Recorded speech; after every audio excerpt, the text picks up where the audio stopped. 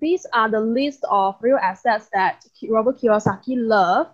Well, why he doesn't want to venture into business? There's a reason for it. Because he said, if let's say the business, he needs to put in a lot of his time, then that is not a business. That is a job to him. It's a profession to him. It becomes his job. So that's why it is only through an automated business that he will perceive that as his business. So do you still remember the first business that he and Mike did, whereby they just passed the whatever operation to Mike's sister to operate the library? So to him, that kind of business is a business. Like for me, right now, I'm still actively managing my estate planning, my insurance, and my property management, right? I'm just working for it. But because I also have the vision, I tell myself that soon enough, I need to hire someone to help me auto-run my processes. Because I have the vision that I want to convert my business, my so-called business, into real business. All right. And second thing is stocks, income generating real estate. Those of you who played cash flow game the other day, income generating real estate, meaning to say the rental income every month is going to exceed your installments. That means the real estate is going to generate positive cash flow. Now that is income generating. Anything that if the installment were to exceed the rental income, right, that is negative, that is not income generating, that is liability in Robert Kiyosaki's theory. Yeah. And IOU notes, royalties from music, scripts, or anything else that either appreciate in capital value or produces regular income. It can be anything else. All right. So right now, the trend now is Forex and crypto. All right. So he mentioned again, I wouldn't encourage anyone to start a company unless they really want to do so. Why is that so? Now, because I believe in MCO, when a lot of people lost their job, they also want to go into entrepreneurship.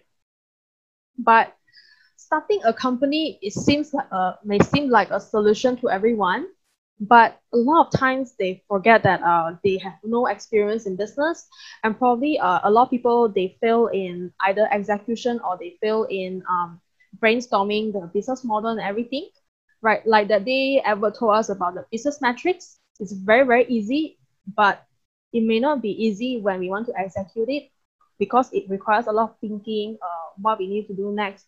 That's why I end up, a lot of the startup, 9 out of the 10 startup would fail in 5 years.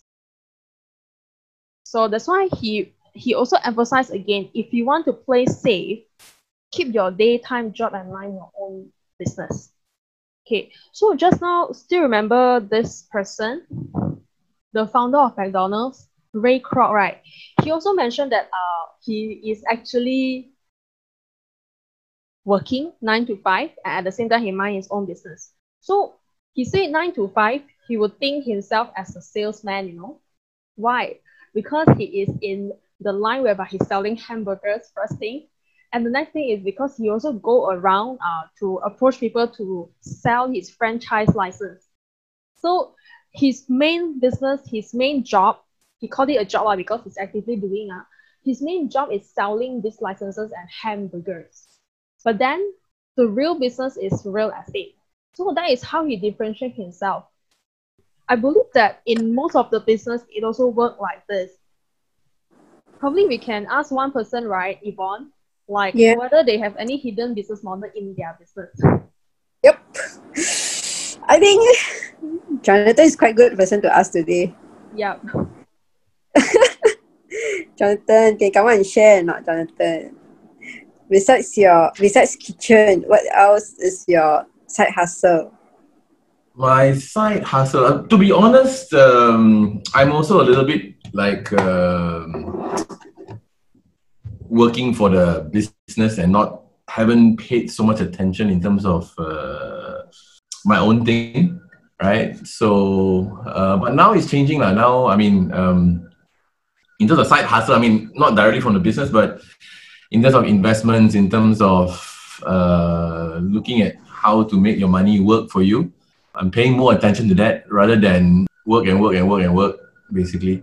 Yeah, you have to pay attention to your own business, basically, or your side business or your side hustle, I think, right? Yeah. whatever it is. I think it's important. Is it even Jonathan himself is a businessman? Even then, he said that it's that you have to mind your own business. And, sometimes you get carried away, and then it's always work. There's so much things to do. But at the end of the day, what's the point of doing that? Whereby a company, you're earning money if your money is not working, right? Yeah. Yes. Yeah. So I think that everybody has to pay attention to that, and of course, not just go ahead and start a business or something like that or whatever, but to make decisions and not get carried away with the marketing of it all, right? Like, for example, I drive a Honda City, and a lot of my friends say, hey, you can afford, right? I say, what's the point? At the end of the day, it's a waste of money, right? And I say that those people who look at my car and think they don't like me, then okay, Lord, I think that person is not really a person. It's my friend, right? I choose not to spend money on the car. I mean, it's choices that you have to make, basically. Most people, they buy a big house to stay in, they buy a big car to stay in, and like you said, they're struggling to pay the bank, and they're stuck in a rat race, basically. So I think that don't get caught in, I have to have this watch, I have to have this thing, I think it's important. I mean, what you guys are talking about in the book, even though I've read the book, right, many years ago and a couple of times, I think, you still need to remember to pay attention to your own shit. Yeah, okay. And do you realize that every time when you read back, you will comprehend different things? Yeah, for sure. I think that every single course you go to, every single book you read, depending on the stages of life, depending on the situation that you're in, and depending on where you're at, right? Because where you're at, then you're a little bit more. It's like, okay, look out for a red car, okay, and then you only look at red cars, right? You don't look at the rest of the cars. So it depends on the way where you are at in your life. I think then you'll be more attuned to pick up certain things or different things altogether. And I would like to add one point about Jonathan's point as well. Just now you mentioned about your friend asking you, hey, actually you can afford a better car. Why don't you buy a better car, right? Actually, what you're doing is right, because by you saving up the money and you actually reinvest them into business, right? That is the right way for you to mind your own business, because that is the right way for us to make our money work for us. Correct, Jonathan? Correct. And Jonathan, know that once the car touches the floor, 25% depreciation gone, right? Yep. Right. So Robert Kiyosaki just stated all his preferred assets. So this book was dated back then. Right now, of course, we have a few more, like just now what I said, the cryptocurrency, the forex, and a few more derivatives outside, like PRS, like what Darren shared earlier. So to him, once you have $1 into your own business, right, never ever let it go. A lot of people, they make mistake whereby, okay, today my side business is making 1,000. Don't want to invest all that, let's take it out. But because of them taking the profit out, eventually they lose out the compounding interest. All right. So why Robert Kiyosaki emphasized a lot for not taking out the money is because want to earn the compounding interest to make the money work 24 hours every day.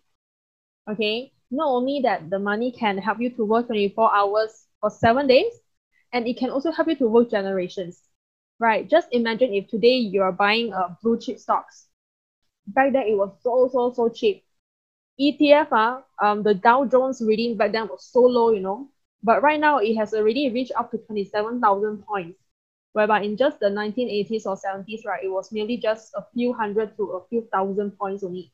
So can you see that by you putting on the assets there, not touching them, the compounding interest is so great that probably you cannot even imagine. And imagine if today you give it down to your children, how much it would have appreciated. That's why poor parents, when they deliver to poor children, right, if the children are being equipped well with the financial education, usually the rich children will be able to help them to not only preserve the wealth, they can also help them to create even more wealth for the generations to come. So that's why rich get richer, and not to say poor get poorer. I guess it's the matter of financial education here. Okay, like what Jonathan said just now, Rich people like buy luxurious stuff last. Poor people, when they get their first bonus, maybe they want to think of, oh, I want to buy the Chanel bag there. I want to buy the Gucci bag there.